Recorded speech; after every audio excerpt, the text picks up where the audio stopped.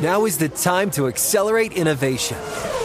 T-Mobile for Business is powering Formula One Las Vegas Grand Prix operations and epic fan experiences with secure, reliable 5G connectivity. Because an event this big and this fast deserves a network that can set the pace. See what our 5G advanced network solutions can do for your business at T-Mobile.com/now.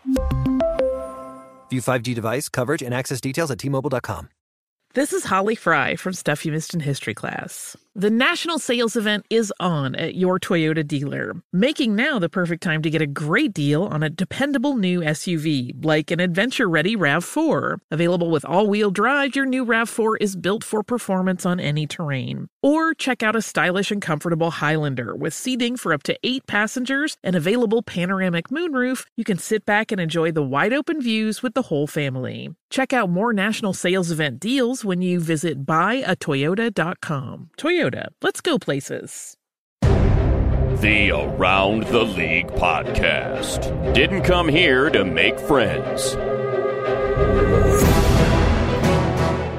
Welcome to another edition of the Around the League podcast. I'm Greg Rosenthal, and I'm here with a couple of heroes in Culver City and a couple of heroes in New York. Chris Wessling, Kevin Patra, Dan Hansis, and Mark Sessler from a hotel room in Midtown Manhattan. What is happening? Hey, Greg. That was a crude facsimile of what a true open should be for the podcast. Look, I don't need your backseat driving, Dan, from New York. I'm doing the best that I can, and I'm trying to bring the energy here because we are taping this after 1 a.m. East Coast time. We've been writing all day. Get excited. Yes, it's very early in the morning in New York, but as I just tweeted, I am riding a contact high off Mark Sessler, who this is one of the greatest nights of his life. I can honestly say it. An amazing opening night of the NFL draft, and it's all about Johnny Football and the Cleveland Browns, and Mark's glowing. He's like a pregnant woman. I do feel like a woman who is about to give birth. Well, that is accurate. I will say that for the last 40 minutes, Dan and I have been blasting Steve Winwood in our hotel room. Take from that what you will. Hey, that's my entrance music. It was part of it. It was partly done in honor of you, Wes, but also just like it felt like we needed some celebration music while we waited in this hotel room in Midtown Manhattan.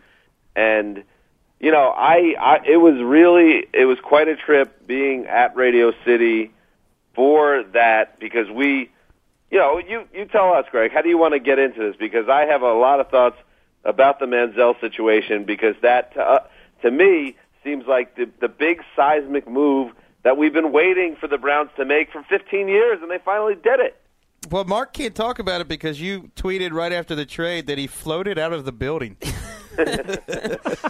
No, it was immediately, a high-octane post was assigned to me, so I was clamped down typing in a seat that would have been better watching a film in. These seats at Radio City are just large, plush, semi-couches. But I will say this. Wesley, I think you tweeted this early, that it already in the first 4 picks or so, this year's draft had more drama than anything we saw a year ago. And that is exactly true. The Manziel beeline and the drop throughout till Cleveland picked him. Radio City was on fire tonight. Well, Mark wasn't there when Eric Fisher went off the board in 2K13 and blew the roof off Radio City. It wasn't Fisher. It was the Fisher-Jokel combination and just trying to recover from that. 3 tackles in the first 4 picks. Get them now, boys. Now, there's no other place to start than Johnny Manziel. What were you feeling, Mark, as Manziel was falling? You know, the Browns had already traded down in the first round to number 9. Then they moved back up to 8. Where are you at that point while they're on the clock at 8? I did not. I was stunned that at that point they took a cornerback. I found that to be it was an interesting move by Farmer, but it brings me back to everything they said coming into this draft. They actually spoke the truth. They didn't want one of these quarterbacks at number 4. And at that point, I thought it was a lost cause because someone else, especially Minnesota, I thought would swoop in and make this move. And I thought, well, you know what? They watched the tape. They're not into Johnny football. And the fact that he came around to them, there was a lot of drama there because you're watching teams like the Eagles. Could he go there? And I thought if he goes past Philadelphia, would Cincinnati decide maybe to take him? And all these teams with or the Cowboys. Well, the Cowboys, of course. So all these teams with veterans in place decided not to rock their depth chart with that move, and so it was very dramatic how it played out. And it was the, I've gotten to go to the last 3 drafts. This is by far the best kind of vibe in the building because Manziel kind of hung over the whole thing. Once Clowney comes off the board at number 1, it was kind of like the Manziel show. And it's funny when the Browns traded and then passed on him with the first pick. Mark was very downtrodden, but it was such an interesting draft that it wasn't over yet because every pick it hung in the air who was going to take Manziel, and then when it came back to the Browns and they traded up it was the Eagles, I believe, right? Mm-hmm. Yeah, and on the Eagles thing, I found that to be the interesting footnote of the night, that the Chip Kelly situation in Cleveland was obviously egg on the face of that organization, and it really kind of cemented them as a laughing stock. And then, bang, it's through the Eagles who I really thought that is a Chip Kelly-type quarterback. That's how they get it done, by outbidding the Vikings.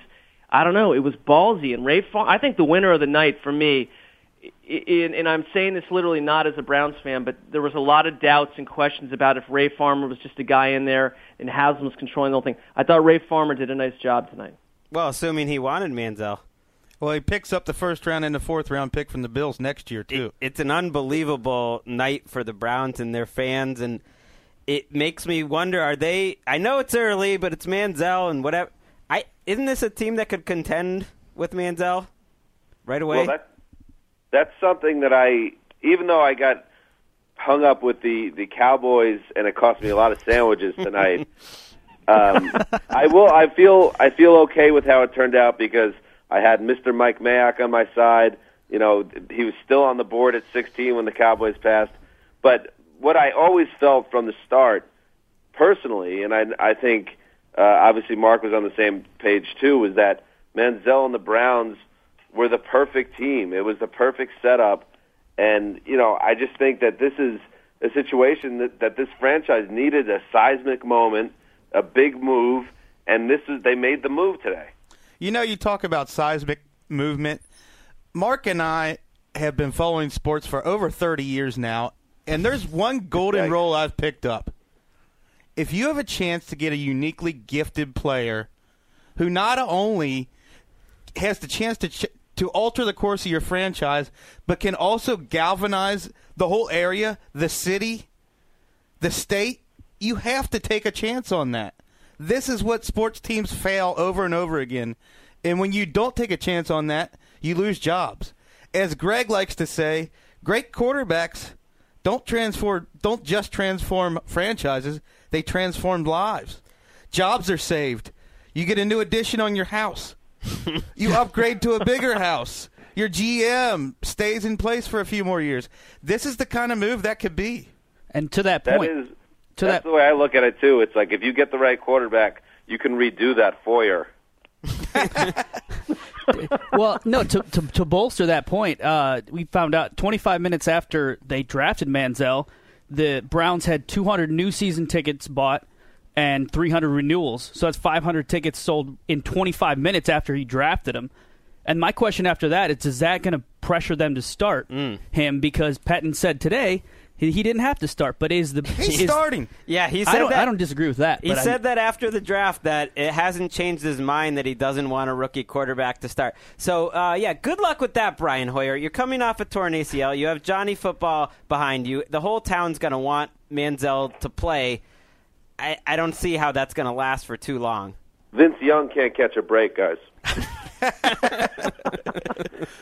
The collateral damage that is Johnny Football. Part of the whole story, and we're not going to spend the whole show on Manziel, but we are going to be talking the whole offseason, the whole season about it. So I don't mind diving into it, is the Minnesota Vikings angle. I mean, all the teams that passed on Manziel, including the Browns, but there was only one team that wanted Manziel enough to trade back up for him, and that was Minnesota. Our Albert Breer reports that they tried to trade up to 22 and take Manziel there.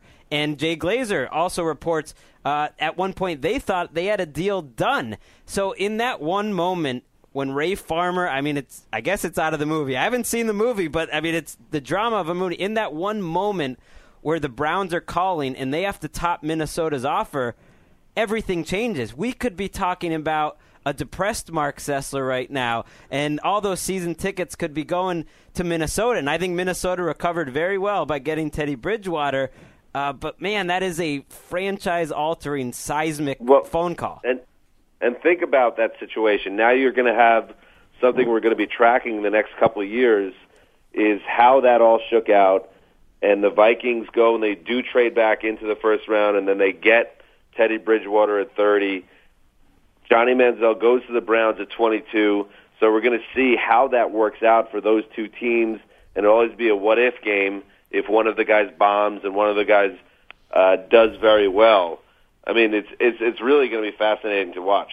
You don't think that Howie Roseman was the one that made the call to the Browns, knowing that they would want, hey, we have this, you have another first-round pick that we might rather trade there than get the second-rounder from the Vikings? I think it was the Eagles that might have gone to the Browns and said, hey, by the way, we know you want Manziel, but we got the Vikings on the other line. Well, they want him too. It had to be a two-way street there. And the Eagles, who kind of, they threw some things out there that they might be interested in. They trade down and they end up taking a guy that no one except for Daniel Jeremiah has ever heard of, Marcus Smith, who no one had in the first round except for DJ. So kudos to DJ and kudos to Marcus Smith for somehow making it into this podcast.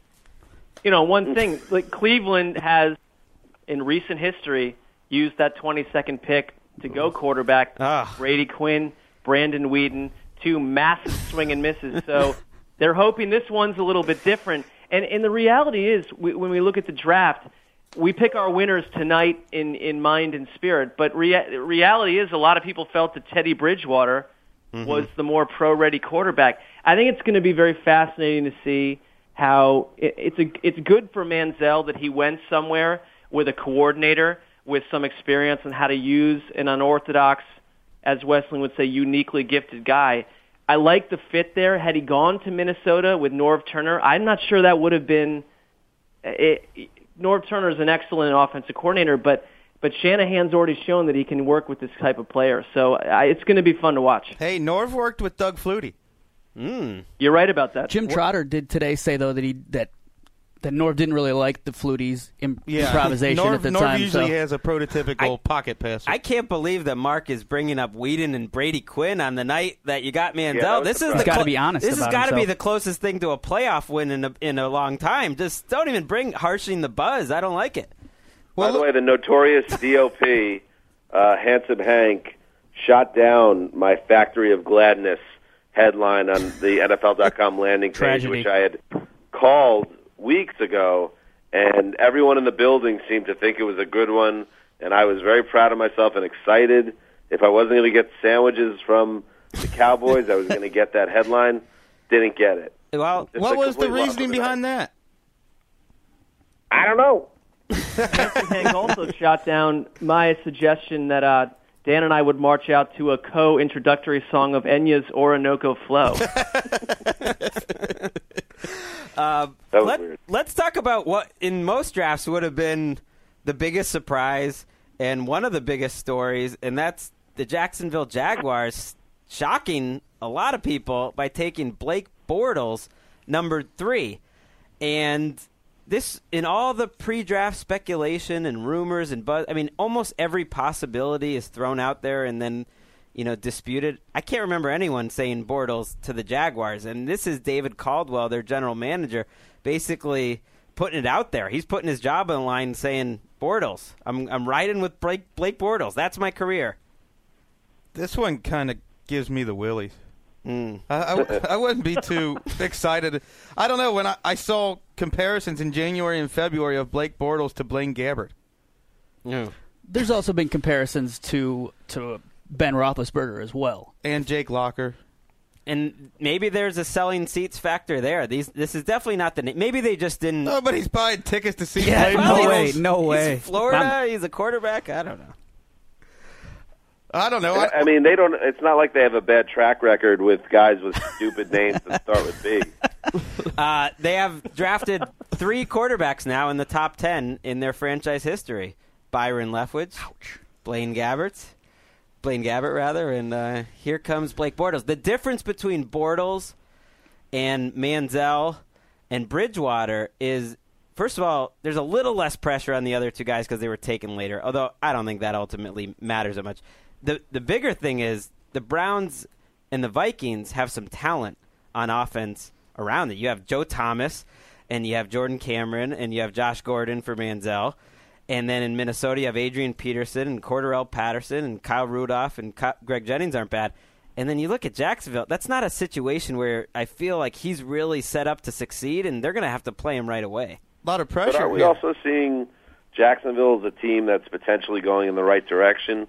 You know, this isn't to cite Blaine Gabbert again, a situation where he's going to a flatline franchise. There's some hope in Jacksonville as well. Well, I'm trying to get rid of that hope. It all rides. Squash it. It all rides on Blake Bortles' shoulders now. I can't believe you're dismissing Chad Henne. They only tragedy. Did you know they've only drafted 5 players in the history of their franchise? 5 quarterbacks in the history of their franchise. Ooh. Leftwich, Bortles, Gabbert, Rob Johnson, and Jonathan Quinn. Ooh. I was going to throw out Quinn Gray, but I guess he wasn't drafted. Not drafted. So, I mean, Sessler, you're a big Caldwell and Gus Bradley believer. Does this change your feelings on? Are you now going to root against Blake Bortles because he's essentially a competitor of Johnny Manziel in this rookie quarterback thing? No, I'm not sure that has a lot of traction with me. I mean, I found the pick odd as well, and I wonder if Jacksonville ultimately would like to, depending, everyone says, Gus Bradley is coming out of the Seattle system with nothing but the way that team was built in his mind. But I wonder if they want to be more of a run-heavy type offense. The one thing about Bortles is, and I think there's, in terms of his size and his traits, there's a lot to like potentially, but they've talked about him a couple times as someone that is just not ready for the overall task of being a starting quarterback. He needs time. And so maybe when they talked about Henne, there was a half-truth that, we're obviously not sold on this guy. No one's buying that. But maybe do you feel like you really have to start Bortles right away? I wonder if that's the case. I mean, he's your number 3 pick. So I kind of agree with that. I'm not sure if they believe they have to right away. To go back to Greg's point, I'm not sure that Bortles has more pressure than Johnny Manziel. I don't really think so. I think with the person that Manziel is, I think he's putting pressure on himself. Sure. That's who we're talking about today. We're not, Bortles fair. was the second one. I think because of where Jacksonville is in relation to the histories of the 2 franchises, I think Johnny Manziel has much more pressure on him than Blake Bortles, who everyone could forget and nobody would worry about it. So those are the 3 quarterbacks that were taken, and Derek Carr's still sitting on the board as we tape this going into day 2.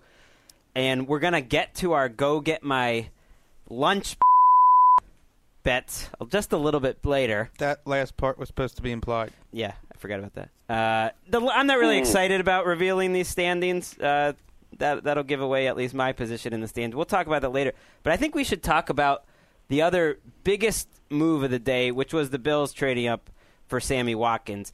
And like Mark Sessler said, man, Ray Farmer comes out looking good in this. He picks up Buffalo's first-round pick next year and their fourth-round pick. And Buffalo moves up only 5 spots to get Sammy Watkins. Maybe Stevie Johnson is on the trade block now. What do we think of this move? It's a huge gamble.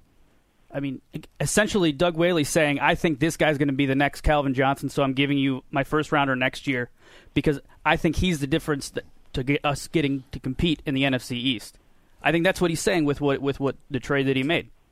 I'm not wild about it because I don't believe in E.J. Manuel, but I guess credit to them for stacking their offense with as many weapons as possible because they believe in E.J. Manuel. But like I said, I wouldn't give up the future, and they gave up a part of their future to bank on E.J. Manuel. Yeah, it's also like if Caldwell's one guy that suddenly he put his name up there as I'm attached to a player, and if this doesn't work out, I might not be in Jacksonville in a couple years from now. I see the same thing with the Bills here because this was an expensive, costly trade, and if this doesn't work and E.J. Manuel continues to not thrill, that coach and that GM have a lot of explaining to do. Well, one thing I'll say, though, about that, Wes, to your point, that maybe it's tempered by the quarterback situation. Let's say you're right, Wes, and you're feeling, and a lot of people feeling that maybe E.J. Manuel is not the guy. He has a bad season. Maybe he gets hurt again. Maybe he gets benched, and they go down the tubes. They'll go and get a quarterback next year, and you have not in the first round. This dynamic young wide receiver locked in for the next 4 years at least, and maybe even 5. So it's not necessarily a win now situation there. Yeah, they can pick up Chad Henne. They can't get a quarterback in the first round next year because the Browns hold that pick. Yeah, this isn't that's the problem. This isn't like when the 49ers or the Saints give away a first round pick for next year, and you figure that's going to be in the mid-20s. This is the Bills. This could be the 4th pick. Right. This could be the Redskins trading away, their picks, and it winds up being in the top 2 or something like that. I mean, the Bills have had no track record of success, and it's a hard decision for me to understand to give up a pick that high for a wide receiver. Especially, maybe you just feel like you need a guy that's going to be able to catch a pass that's 15 yards overthrown, and Sammy Watkins is the only guy that could possibly do that. Wow. It doesn't feel quite right to me that Cleveland Browns fans will be rooting hard for Buffalo Bills fans to be unhappy. You feel like those two fan bases should kind of have some solidarity. But if you're a Browns fan, you want the Bills to go down in flames, drop a 2-14 on them. A lot of anti-E.J. Manuel sentiment. The hate's already started. It's too bad because actually it is a moment that Bills fans are going to get excited about. I mean, they are getting Sammy Watkins. They are getting what we all Wes disagreed. You thought Mike Evans was the best wide receiver in this class, but for the most part, people thought Watkins was one of the best wide receiver prospects in a while. And it is an exciting offense on paper. They have everything but the quarterback. I guess that's what I'm so frustrated about. If they just had a veteran, even a Michael Vick type, to go along with C.J. Spiller and Fred Jackson and all of these receivers that have so much talent, and Cordy Glenn at left tackle, then you get excited, but it just almost doesn't all add up with E.J. Manuel.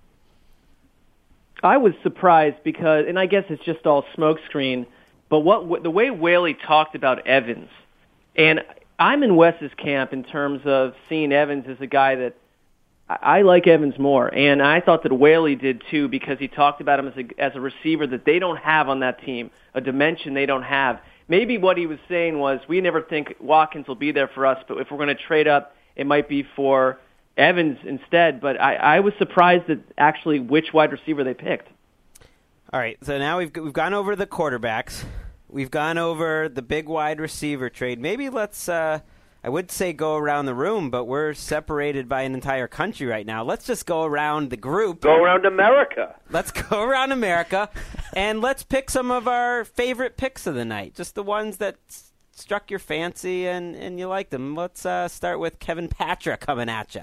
I'm going to go to the end of the first round, and I really like the Bradley Roby pick by the Broncos. I think he fills a need. I think at that spot where they got him, I think it's a huge deal. He was talked about being one of the upper middle cornerbacks taken, and if it wasn't for an average year last year where he blown some coverage, I think he could be a difference maker a couple years down the road when they're looking to get rid of Talib's contract. I think that could be huge for them. But let's be honest, a 52-year-old Reggie Roby would have been a more optimal selection at that point. I like that move. Wait, is that who they took? I'm sorry. My brother Phil lives in Columbus and is a huge Ohio State Buckeyes fan. And he was just telling me the other day that Bradley Roby got toasted way too often last year. Dude, he was really good as a sophomore. Right. If you looked at him, he got burnt quite a bit last year. I thought you were going to say he was a Reggie Roby fan, or that he was Reggie Roby. All the Wesleyans are Reggie Roby fans. All right, let's go to New York for this next one. Mark, give me a pick you liked. The pick I thought I liked the Raiders going with Khalil Mack. I mean, this is a guy that Greg Cosell said, best player in the draft, best defender. And the Raiders have used the offseason to add like 15 guys who are about to turn 40. So, not that there's anything wrong with that. You got to look beyond potentially 2016 and a roster that will have 2 people on it at that point for Oakland. So, I like this guy. I think Mack is potentially a guy that you can anchor that defense around for the next 7-8 years. It's maybe one of the safer moves, and nice job by McKenzie. Hey, Reggie McKenzie now has one blue chip player on his roster. There you go. You got to give him credit that he didn't go after an over 30 guy in the first round of the draft. I mean, that's fair. Brendan Weeden, not in the draft. No, it did work out well for them with Blake Bortles going 3. Essentially, that Mack fell further. I mean, a lot of people liked Mack over Clowney. You're right. If you look at that roster, they have no one that's just, hey, that's a franchise type of guy. And they got a guy, if Khalil Mack's in this draft last year, he probably goes number 1 overall.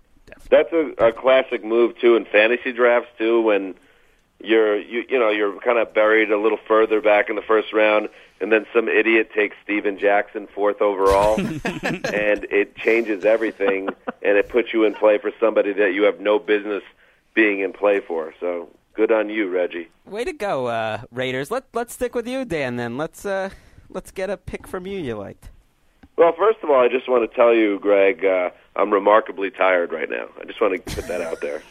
Doesn't mean we're going to shorten this show up if that's what you're trying to tell me, Sublimity. We're going 2 hours Eisen style tonight. No, I liked a lot the Giants. I think they probably really wanted Eric Ebron, who went to the Lions at 10. That was another pick I liked. But they stuck to their plan, and I think it was important to them to not only show their belief in Eli, who they still believe can play despite that bad year. They go and they get Odell Beckham, a playmaker that allows you to not put so much pressure on Ruben Randle. So now you have a nice Beckham, Victor Cruz, Randle threesome there. And, well, let's say troika. Dan is starting to fall apart here. Yes, and I think that gives Eli a nice team to work with. And if Eli bombs out again with this supporting cast, then you really have to ask a lot of questions. So Hakeem Nicks has been successfully replaced in my mind, and I think that was an important move that the Giants need to make. I don't know if Beckham is an outside the numbers receiver like Hakeem Nicks down the field. He's more of a guy who is explosive with the ball in his hands, cuts dynamically, kind of a different guy than Hakeem Nicks. Mm-hmm. And I wonder if that really addresses the need they had. I was surprised to see that wide receiver. I mean, I wasn't surprised that they passed on Johnny Manziel. Of all the random rumors that came today that just seemed so much like a smokescreen, that the Giants and Manziel seemed to really stick out.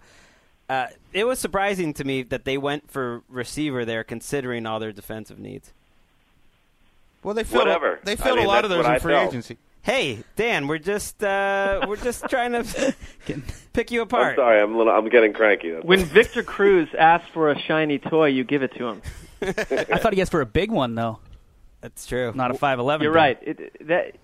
Maybe the receiver they picked is a surprise, but you still listen when Victor Cruz talks. He's a dancer, Wes, who you got?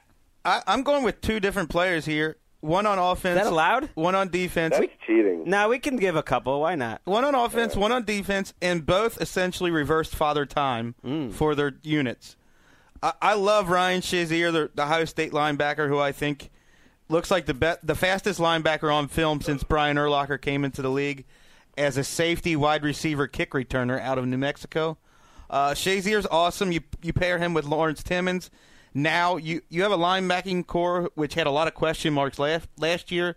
You have Worlds and Jones on the outside. Now you have arguably the most dynamic interior duo in the NFL. With Bowman coming back from multiple knee surgery for the 49ers, maybe the Steelers are up there. And then all right, New Orleans, easy there. That Steelers team is going down in week 1, by the way. I mean, you just said they might be better than Bowman and Willis, who have a chance to both make the Hall of Fame. Maybe. Bowman playing on one leg now. All right. Relax. Okay. Well, let's go to Saints then. They had an aging wide receiver core. 63% of Drew Brees' completions last year went to tight ends and running backs. It was basically Marcus Colston and no one else. They pick up Brandon Cooks, the fastest wide receiver in the draft, prototypical slot receiver, plays a little bit like Deshaun Jackson. Love this pick. He's kind of like Tavon Austin, except Sean Payton will know what to do with him, whereas Schottenheimer doesn't know what to do with Tavon Austin. I do like him playing on that turf in that dome, too. Yep. That's perfect for him. I don't know about Sean Payton's history of drafting receivers high, though. They haven't really found guys that are high-profile wide receivers. Devery Henderson was a high second-round pick. Robert Meacham was a first-round pick, and been able to integrate them into the offense. I didn't like any of those players coming out. Wow. That's the difference. End of story. They really need to find some players that are core young players because they've been kind of riding these same guys, Marcus Colston and Pierre Thomas, and Lance Moore is gone now, and just they haven't really found any of those diamonds in the rough or good new offensive pieces in a while. I'm going to roll. Slightly concerned because Dan is falling asleep on my bed in my hotel room. Really? What is the scene there? Is Steve Winwood still playing, or? Well, no, actually, it hasn't been all Winwood. We actually listened to Draft Day by Drake, which Gold Standard, can you play a little clip of that? Yeah, I'll play it right here. Just giving instructions from across the country. Yeah. Draft day, Johnny Manziel. 5 years later, how am I the man still? Draft day. And, we got into that a little bit, and then we went down a Winwood wormhole, and then somehow we got to the Living Years by Mike and the Mechanics, and that got a little weird. And, so it's kind of a weird vibe, but it makes sense because to circle back to the Johnny Manziel situation again, I was saying to Mark all week, Mark was acting very strange all week about this Manziel situation and was overthinking it, almost was maniacal in his behavior at times and obsessive. And I just got the feeling that they were going to blow the pick, and that seemed to be in the air, that they weren't going to get Manziel. They got him, so it's created this whole different culture all around Mark. I feel like Mark's a different guy now, and I'm just basking in that. I'm really enjoying it. It's nice. As a Jets fan, my team drafted a defensive player in the first round for the 700th consecutive year, and I'm really excited to have a run-stuffing safety to help score points in 2014. I'm really looking forward to see what he can do with Mike Vick and Geno Smith. But I kind of joke, Calvin Pryor makes that defense even better. But you wanted Manziel. Don't even pretend. That is a subplot. The Jets Manziel vibe. It would have been completely insane for the Jets to draft Johnny Manziel, but I wanted the Browns to have him all along. But it was something that it was almost he was such a unique character in this whole scene that it's so easy to get sucked in and to think about having that guy on your team and potentially transforming them. And we don't even know if that's actually going to happen with the Browns. But now the Browns have that chance. The Jets, it's been so long since the Jets had a potentially transcendent type athlete like that. So, yeah, you get sucked in when he's sitting on the board. But when I didn't hear his name, it's not like I was crestfallen because it made more sense. And at Radio City, the Jets fans there, it was kind of like a mixture of relief and kind of sadness, but also it was too much. It was too much to imagine him with the Jets. The circus would have been back to town. Well, there was palpable excitement that the Glacier had actually made the pick in time. Got it in. Well, he just got it in. A lot of the teams that get the pick in with well over 2 minutes to go, the Glacier took it down. Because the Glacier doesn't make a decision until the Glacier decides it's the right time. Well, when you're watching Michael Vick, lead the Jets to a stirring comeback over the Bills to get the Jets record to 5-7, you can be happy and think, hey, that's the guy that we passed on Johnny Manziel for. 1 year of Michael Vick. I do look forward to the first time Sammy Watkins goes over the middle and Calvin Pryor decleats him. And you never see the same Sammy Watkins ever again. I am looking forward to that. I'm going to give my favorite pick of the round to the St. Louis Rams, even though I wanted them to take a quarterback because I just think they're sticking with Sam Bradford too long. Ultimately, you have to like the team they're putting together with Aaron Donald on that defensive line. Donald, Michael Brockers, Robert Quinn, and Chris Long is the most insane pass rush defensive line in the league right now. And then you add Robinson to their offensive line. This should be a good running attack. Wes is making a face over there. I hated their draft. I'm going to take them to task. Why? Well, we talked about passing on uniquely gifted players that can change the course of their franchise. They wanted no part of RG3, who won Rookie of the Year, galvanized the Redskins organization, got that fan base excited. Twice they pass up on Johnny Manziel. They stick with Sam Bradford, who I think might be the least inspiring quarterback in the NFL. Has an 18-30-1 record in 4 years as a starter. Has not gotten one bit better and looks to me like he's regressed. They pick up Aaron Donald. They have Michael Brockers, who they drafted in the top 10. They have Kendall Langford, who is a really good defensive tackle. All right. They sign Alex Carrington as a free agent. They have 3 defensive tackles right there. They don't need Aaron Donald. They need a quarterback. I like building strength on strength. Who's going to stop that team now? Since you don't have any quarterback, you can just put like 22 defensive players on the field. I'm sure for those 7.4 snaps a game that Aaron Donald plays, he'll make a great impact. What are you doing, Rams? Come on. Jeez. Well, that was weird over there. I didn't really care about that. I don't want to watch Sam Bradford play for the Rams again. In that ugly dome, watching that guy overthrow his receivers come on. I love it. Wesleyan right now, he's speaking my language. This is just a sea poem about the Rams, and I agree with every word of it. And how about the Rams? If nothing else, they win the award for the most off-the-record lies of any team. I mean, what team pretends that they're more media-friendly and is ultimately snowballing all their buddies in the media more than the Rams? Because all this Manziel stuff and the whispers, they really liked it. It was like a month-long campaign to the point just about everyone was on board that this was legitimate. And not only did they pass him up at 2, but they pass him up at 13, and then we get the reasoning, wow, they just didn't think Aaron Donald would be there. Like, you can't pass that up. We're going to, we like Johnny Manziel as our franchise quarterback, but since we didn't see Aaron Donald falling to the 13th pick, guess we can't take him. How many defensive linemen do you need? And by the way, a message to Mr. High Cheekbones and flowing sandy hair, the general manager of that team, Les Snead. You better gotten this right, man, because I don't think he gets any chances if they stay in neutral here after passing up all this amazing talent at the top of this draft and going down a path that West seems to be of one to ruin.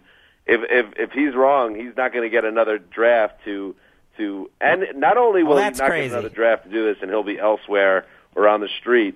The Rams will have botched one of the great golden opportunities of any NFL team has had in the last decade from that bounty they got for RG3. This better work out. Let's not use the word bounty. That's more half-baked than me giving the Rams some love. I mean, they were coming off literally the worst 5-year run in NFL history, and they've won 14 games the last 2 years. Les Snead's going to be there for a long time. Doesn't really matter what they do this year. It matters. It matters. Greg, that's silly. Greg, your pick has not been widely popular with this group, but no, I don't even like it. I don't even buy it. I totally back off it. I'm not even kidding. I made it up on running away from it. For you. There have been 22 men in NFL draft history that have been drafted with a combination of 2 first names in their name, Aaron Donald being one of them. None of them have lasted more than 3 years. Just making things up. Just making things up. Nolan Ryan had a pretty good career in Major League Baseball. That's a sport that does not move the needle on this podcast.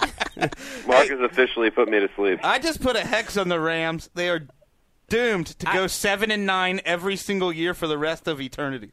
I think they would the sign up for that. Seahawks. They would sign up for Yeah, now we're at the portion of the program where Mark is only speaking in lies. I think it's time to go over the go get my lunch tote board, scoreboard. Keep that implied. All right.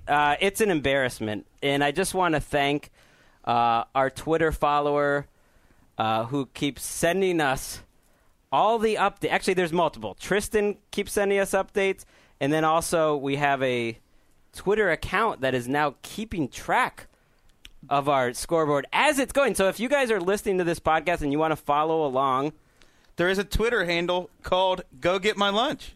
Exactly. It's beautiful, and we don't know who runs it. And not only that, he signed up for a Gmail account to email me the standings so I would have him for the podcast in a Microsoft Word form. So I'm excited. I love our listeners, by the way. They're awesome. Great humans across the board. I don't even need to do any more background checking. They listen to the show, and they interact with us on social media, and that's good enough for me. It really is incredible how many people were following along, and we loved that you guys were really into when Johnny Manziel was on the clock. Could Hansis do the unbelievable and pick up 7 sandwiches at one moment? It really did raise a lot of tension in the room. I was more excited. What did you say on Twitter or on over instant message, Dan? I have no idea. That was like 17 hours ago. It's 2 in the morning here, Greg. I think you said that it was the most exciting moment you've ever had in your life by far. It was along those lines. That sounds right, and I will tell you that, it was something that it almost happened. I'm okay with how it played out, and my good buddy Mark got the player anyway. So you know what? Even though I didn't win my 7 sandwiches, I'm okay with how it played out. Wait, under the radar here, NFL draft guru Mike Mayock now taking tips from Dan Hansis for his mock draft. That's a victory. Well, perhaps he shouldn't, because it didn't work out in this case. One Twitter follower told me that exciting night of draft, the best part for him that he's ever had in a draft, even though Dan's prediction didn't come true, was how much tension there was leading up to the Cowboys pick, purely because of Dan's prediction.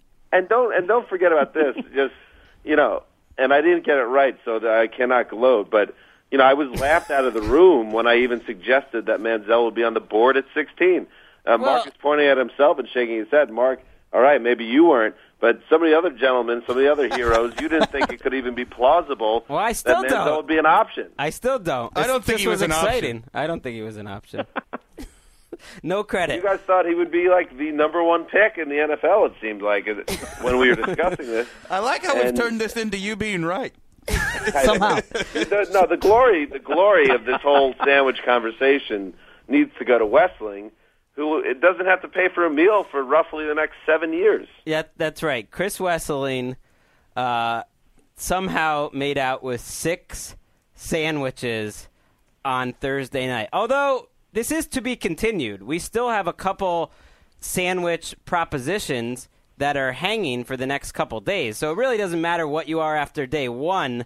It's what you are after 3 days. But you're feeling pretty good. I can't hear you under the sound of this sandwich avalanche. It's Wow. That was awful. That was just terrible. Man, how long were you practicing that line? Hours. I picture you like in one of the bathrooms at the office, just saying it over and over again in the mirror. I picture me like Scrooge McDuck diving through piles of money, except there's sandwiches. I'm glad. Wessling, I hope you don't eat them after you dive the fact into that Greg's daughter will not eat, nor will my son's or Dan's child, which is yet to be born, My unborn child will not very eat upset about this. while you just, continually Hoarding shovel sandwiches. $14 sandwiches in your mouth. Having a day. Contraptions, even. I'm glad it was Wessling, though, because Dan would have been number 1 in my power rankings for most insufferable if he led the I would have scoreboard. been You're insufferable the now, worst. and you did poorly. I would have been the absolute worst. I would have even hated myself. So it really works out ultimately because I didn't, And I would not have been able to handle that level of success. And the person that I would most want to do well in this competition did quite well, and that's Mark Sessler, who is up 3 sandwiches right now, and that's good news for the rest of us because A, Mark doesn't like sandwiches, B, he doesn't like food or meat. So this, I don't know what's really going to be a part of this. We'll just give you like some fries or olives, a slice of bread. What are you going to have, Mark? I'm going to order multiple boxes of white rice from like a local Chinese house. high-octane wonton soup. That's pretty much what Mark eats. And you know it was a key. Sounds awful. And it just makes it all the more sweet because it's not like Mark picked any good propositions. He had Teddy Bridgewater not getting drafted in the first round was wrong on that. Wes was smart to take that sandwich. He had Bortles to the Vikings and the Browns drafting Derek Carr, where he lost 3 sandwiches. But the key was that he picked Johnny Manziel. He hedged his bets with these 2 things going to the Browns. So not only did it make your world, but you get some sandwiches for it too. Well, and I've been a fan of John Schneider and Pete Carroll, but they are off my list after allowing the Vikings to sneak back into the first round. One of the greatest things in the newsroom was that last pick when it got traded. Greg just went from elated to like, you have got to be kidding me. Well, Greg lost a lot of sandwiches on that I had sandwiches riding on that only 2 quarterbacks would get taken in the first round, and we got to pick 32, and the Seahawks were on the clock. And then we hear that the Vikings traded up, and it was all over. And this is how Wes cleaned up. He got sandwiches for me and Mark on this one, so that really hurt. I am down 4 sandwiches. I am in last place. Dan is down 3 sandwiches. Bad job by him. And the gold standard, who stupidly dipped his toe into the big kid pool, lost his only 2 sandwiches possible. Hello, gold standard. How's it going? Sorry, I think it's because my back is to you. I haven't interacted That's all like right. a good host like Dan would have. I didn't want to dip my toes in the big kid pool. Appreciate it. So side note on Gold Standard, by the way, I had 2 young women that seemed to be under the age of 25 that came up to our area of the room and asked about him specifically. That's a dirty lie. Your track record of lying is off the charts. I thought that lying season was over now. All right, that just about wraps up. Do we have any other final thoughts we want to throw out there? Any picks that caught you that you didn't like, or just moments, or should we just let poor Mark and Dan get to bed? We should talk about one last thing. We haven't said a word about the first pick in the entire draft. Who? Jadeveon Clowney. Jadeveon Clowney. Jadeveon. Let's go with his real name from now on. Sure. I like it. If you say so. Get to it. Texans pass up a quarterback, but they get Clowney to pair with J.J. Watt. That's going to be knocking around some pretty bad AFC South quarterbacks. I like it, and they have the first pick in the draft tomorrow. David Carr sitting there, somebody like that. They could take the quarterback similar to kind of how the Chargers reformed their franchise in 2001 with Drew Brees taking in the second round after getting LT in the first. Ooh. Yeah, and that always works out well, taking a Carr in Houston. Do we all agree that Carr is a Bill O'Brien-type quarterback and the best remaining guy? He's also the second best Carr in his family, the first one being the biggest quarterback bust in franchise history. Yeah, I don't think that would be so delicious if they took Derek Carr. But it sounds like there's a good chance they will trade for Ryan Mallett, and that would presumably stop them from taking a quarterback that high. Maybe they would still take one in the 3rd or the 4th round, but if they traded for Mallett, and supposedly it was going to be for a 3rd-round pick, maybe next year, I would guess. That would be awesome if they had 4 backup quarterbacks on their roster. Dan, don't try to sigh so loudly that we let you off the hook. Dan, I'm watching this in live living color, and Dan is not in good shape right now. It's Operation Shutdown, fellas. Derek Bell, thanks. It's 2 in the morning. The only difference right now is that you would be at the bar drinking at 2 in the morning instead. Well, I guess you do have a point there. But I do believe that Mark and I have pulled the early shift on Around the League tomorrow, so we're going to be up writing high-octane content, and I just want to get my shut-eye ahead of that petulant moment in my life. I am looking forward to everything you do, and thank you guys for staying up late with us, and congratulations to Mark. We're going to do winners and losers on the site after Friday and Saturday's rounds, but let's just be honest. Mark Sessler is the big winner of the 2014 draft. To borrow a George Bush line, way to go, Brownie. There's the big winner, Marky. Marky wins.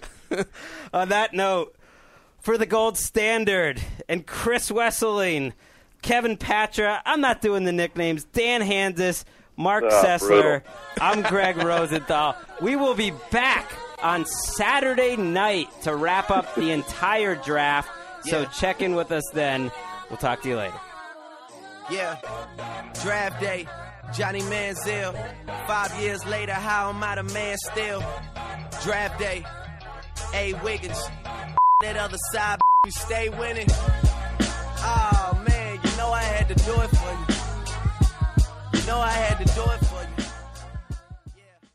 This is Holly Fry from Stuff You Missed in History class. The national sales event is on at your Toyota dealer, making now the perfect time to get a great deal on a dependable new SUV, like an adventure-ready RAV4. Available with all-wheel drive, your new RAV4 is built for performance on any terrain. Or check out a stylish and comfortable Highlander with seating for up to 8 passengers and available panoramic moonroof. You can sit back and enjoy the wide-open views with the whole family. Check out more national sales event deals when you visit buyatoyota.com. Toyota, let's go places. Listen up. I won't sugarcoat it. This is the longest cold, flu, and allergy season we've ever seen, but we're not alone. We've got Instacart. Sure, you may be a coughing snot faucet who just wants mommy, but you're not giving up. Not when cold medicine, fragrant herbal teas, and honey shaped like bears can be delivered through Instacart in as fast as 30 minutes. Now let's go win the sick playoffs. Daddy, I just want my soup. Oh, sorry, Sport. App says it'll be here in a few minutes. Instacart for the win.